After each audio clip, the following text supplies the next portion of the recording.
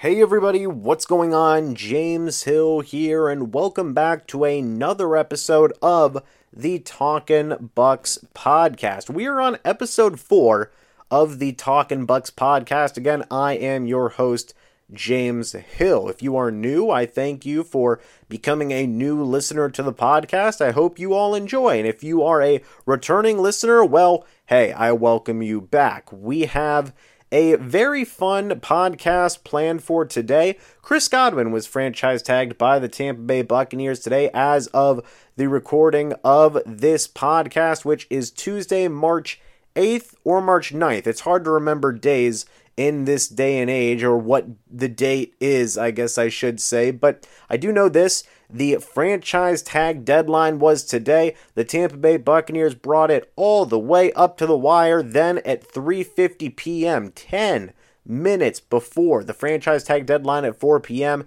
it was announced that the Tampa Bay Buccaneers will be franchise tagging Chris Godwin for the second year in a row. We're going to be talking about that move, what it means for the Tampa Bay Buccaneers, what it means for Chris Godwin, and what it means for other players that the Tampa Bay Buccaneers have as unrestricted free agents and what their potential paths may be going into free agency. So, let's go ahead and get started. By the way, if you guys do enjoy this podcast, go leave it a rating on Apple, Spotify, wherever you can leave a rating on it, and share it with your friends. It would be greatly appreciated. But again, let's go ahead and dive into this move, right? The Tampa Bay Buccaneers, they have franchise tagged Chris Godwin. What does that mean? Well, the first thing that it means is that the Tampa Bay Buccaneers are going to be giving Chris Godwin $19.2 million, at least for now. If everything stays the same, if Chris Godwin does play on the franchise tag, which we'll talk about that in a moment, Chris Godwin will be making $19.2 million. It went a little bit up considering this is the second year in a row he has received the franchise tag. And let me just get this out of the way first. In terms of overall number, right? $19.2 million.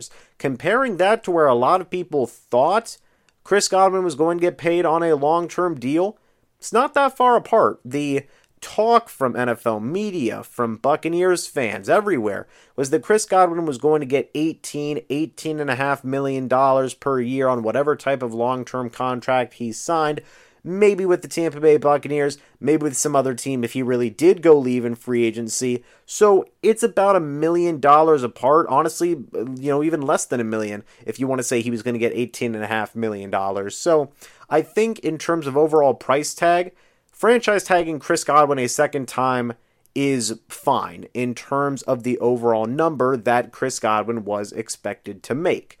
However, I do understand that some people are going to be frustrated, right? Chris Godwin, this is his second year getting the franchise tag. I know a lot of people are going to say, why couldn't they work out a long-term deal? What the heck is going on here? Why couldn't the Tampa Bay Buccaneers work out a long-term contract? They had a whole year to negotiate a contract with Chris Godwin, and they did not get it done. And folks, I don't have a clear answer for you. I don't know what goes on in those contract negotiations, the different types of leverages and contract terms that are discussed. Sometimes these types of things comes down to the nitty-gritty, the very, very specific details of contracts. That could very well have been a situation in this scenario. A lot of people are also going to point out Chris Godwin, he just tore his ACL very, very late in the year versus the New Orleans Saints for the Tampa Bay Buccaneers. What is that going to look like here in the future? Is Chris Godwin going to be healthy? What is going on here? Will he even be good when he comes back? And I point to a quote that Jason Licht said at the NFL Combine. I was there at the NFL Combine. I may be doing an entire podcast episode focusing on my experience at the NFL Combine here in the next episode or two, so stay tuned for that. But at the NFL Combine, when speaking to local media, Jason Licht was asked about that. Chris Godwin tearing his ACL, recovering from that. Does that affect contract negotiations at all? And to paraphrase Jason Licht here, he essentially said, sometimes you just got to bet on the guy. And that is what the Tampa Bay Buccaneers are doing in this instance. They are betting that Chris Godwin is going to be able to return from his torn ACL injury, and he is still going to be one of the top wide receivers in the NFL that all Bucs fans and all people in the Buccaneers organization have come to know and love. And to be honest, I agree with that assessment. I think that the reward is well worth the risk of placing a franchise tag on Chris Godwin, maybe even eventually signing him to a long-term deal. Again, we'll get to that in a moment.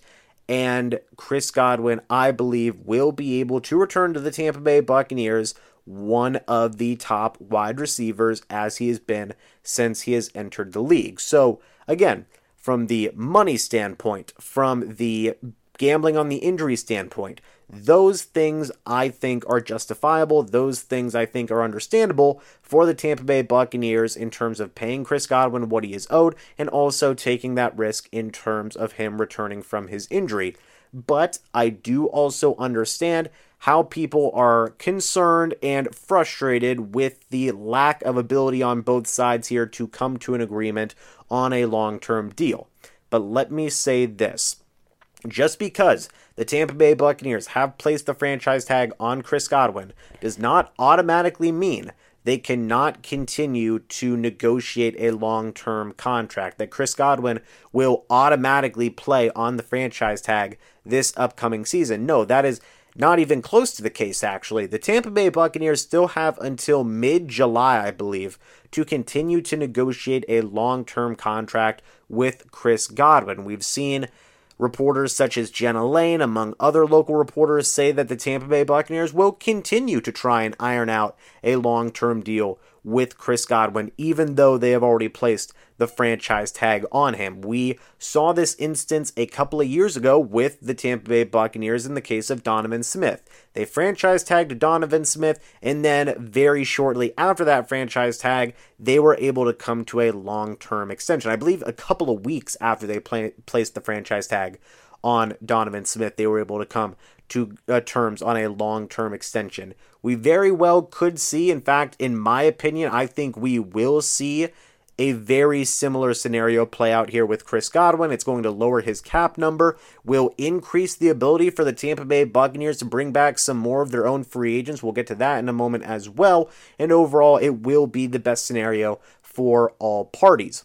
However, because the Tampa Bay Buccaneers have placed the franchise tag on Chris Godwin, and because the franchise tag deadline has now passed, if they do sign Chris Godwin to a long-term extension, they take away that franchise tag, they cannot apply it to anybody else. A guy like Carlton Davis, who a lot of people expected to get the franchise tag this offseason, the Buccaneers cannot place that franchise tag on him now because the deadline has passed. So, it is a little bit of a risk for the Tampa Bay Buccaneers to place that franchise tag on Chris Godwin instead of a guy like Carlton Davis, but based on everything we've heard, Jason Licht, Bruce Arians, they have not wanted to let Chris Godwin go. Bruce Arians came out and said, look, I've had 3 wide receivers in my entire time as a coach in the NFL who can do the things that Chris Godwin does. Those 3 wide receivers were Larry Fitzgerald, future Hall of Famer, Hines Ward, Hall of Famer, and Reggie Wayne. I believe he's a Hall of Famer.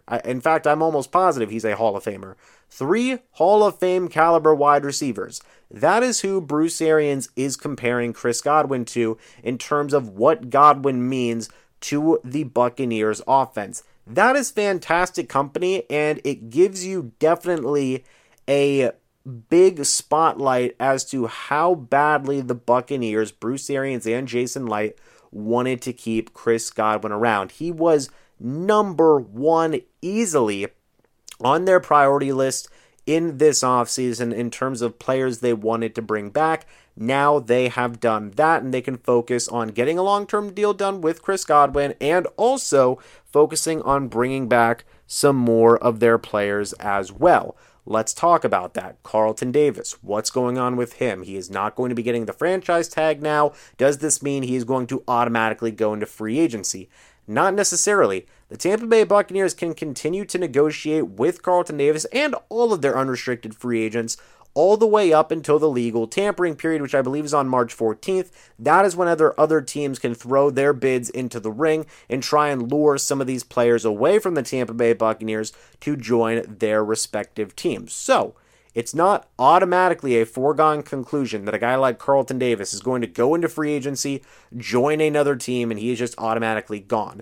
No, the Tampa Bay Buccaneers can still negotiate with Carlton Davis among all of their other unrestricted free agents as well. Guys like Ryan Jensen, Alex Kappa, everybody else that you can think of that is on that list, the Buccaneers can still negotiate with them. And I do want to say this, though. It is going to be interesting to see what happens with Carlton Davis. There is a report that came out that even if the Tampa Bay Buccaneers did not franchise tag Chris Godwin before the deadline, they still would not have franchise tagged Carlton Davis. I believe they still are working on a long-term deal if what I have been seeing as reported is accurate, but the Buccaneers may also be willing to let Carlton Davis test the open market and see what other teams have him valued as. That's an incredibly risky move in my opinion, but again, I go back to the NFL Combine. When asked about Carlton Davis, Bruce Arians, he gave some very glowing reviews. He said, look, when he's on the field, he is one of the best corners. I'm paraphrasing here, but, when he's out there on the football field, he's a very, very good corner, but can he play all the games in a regular season? That has been the concern involving Carlton Davis, and it's an understandable concern. Carlton Davis has not played a full season of regular season games at any point in his career so far up to this point. Every single year he has played in the NFL, he has missed time due to injury. That is a little bit of a concern, right? With certain teams, with certain people, it could lower the value of some players. But again, I go back to that quote Jason Light said where he said, sometimes you have to bet on the guy at the NFL Combine. I still think the Tampa Bay Buccaneers, of course, want Carlton Davis back. I think they're going to work to get a long-term deal done. It just may take a little bit longer than expected as they want to see what other teams value Carlton Davis at in terms of overall price tag. But again, that's an incredibly risky move. We'll see what happens at the end of the day. They're also trying to bring back guys like Ryan Jensen, like Alex Kappa, like all these other different types of players they need to bring back. It's going to be an interesting situation. It really, really is. But right now, at the very least, we know one guy is going to come back to the Tampa Bay Buccaneers fully guaranteed 100%, and that is Chris Godwin. For all the concerns that people may be having in regards to cap space concerns now, because, man, Chris Godwin, he's taking up $19.2 million. While that is the case in the immediate sense, it might very well not be the case in the long-term sense. You look at all the things that have been reported. Jason Light wants a long-term deal done with Chris Godwin. Bruce Arians wants a long-term deal done with Chris Godwin. It is going to get done, folks. It's just a matter of taking a little bit more time. And you know what? If they do get a deal done before the legal tampering period, I think that is still a major win for the Bucs in terms of cap flexibility and also trying to bring back their own players as well, because that can lower Chris Godwin's cap hit by $13 million with the way contracts are structured these days with avoidable years and all these other different types of salary cap gymnastics and whatnot. Some of the top tier players in the league don't have massive cap hits until later on in their mega contracts that they are getting. I would expect to see a similar thing with Chris Godwin in any type of long-term deal, and then after that, the Buccaneers would work to bring back some of their other players as well. Guys like Ryan Jensen, guys like Carlton Davis, among some of the other players. But where we do have some interesting questions now going into the upcoming offseason, going into free agency, really. Next week, folks, is when that is starting, so stay buckled up for that. But where we have some major questions now is regarding, Carlton Davis. How badly do the Tampa Bay Buccaneers want him back? How concerned are they about his injury history? How concerned are they with his overall value or his overall price tag that his agent may have put on himself, whatever this situation may be, contractually, injury related, all these other different types of questions now are swirling around Carlton Davis,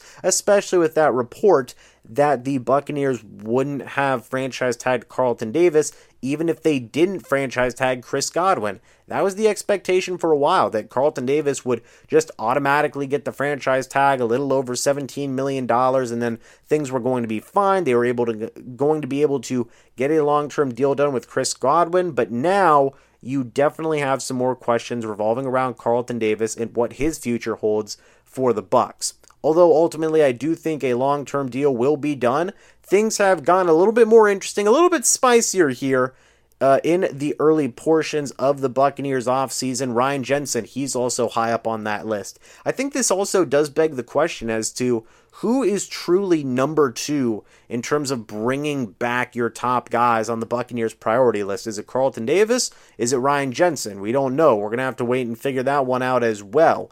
I still think that Carlton Davis is probably number 2 on the priority list. Ryan Jensen's probably number 3, but it definitely seems a lot closer now based on recent reports that have been coming out. And yeah, I don't think it's as much of a guarantee now that Carlton Davis will be coming back to the Tampa Bay Buccaneers. It's created an interesting paradox, an interesting situation here with the franchise tag of Chris Godwin. But folks, we'll just have to be patient. We'll just have to wait and see what the heck happens here going into this upcoming free agency. Before we end this podcast, I do have it's a blockbuster news. It doesn't necessarily affect the Tampa Bay Buccaneers too much, but it is still interesting. The Denver Broncos have traded for Seattle Seahawks quarterback Russell Wilson. The Denver Broncos gave up 2 first-rounders, 2 second-rounders, I believe a third-rounder and a fifth-rounder, as well as defensive lineman Shelby Harris, tight end Noah Fant, and quarterback Drew Lock for Russell Wilson and a 4th-round draft pick. That is the compensation. And let me tell you, folks, that is an overall pretty fair trade for both sides, right? Russell Wilson, seems like he wasn't necessarily the happiest in Seattle. I know Pete Carroll came out last week at the NFL Combine and said that they weren't moving Russell Wilson, but they did at the end of the day. And they got a pretty darn impressive haul for whatever rebuild they will be doing. And this pertains to Bucs fans specifically because I know people are going to ask, why didn't the Tampa Bay Buccaneers make the trade? And I can understand where people are frustrated. The Buccaneers, they're trying to stay competitive. They want a quarterback. They may still be a quarterback away. Who knows?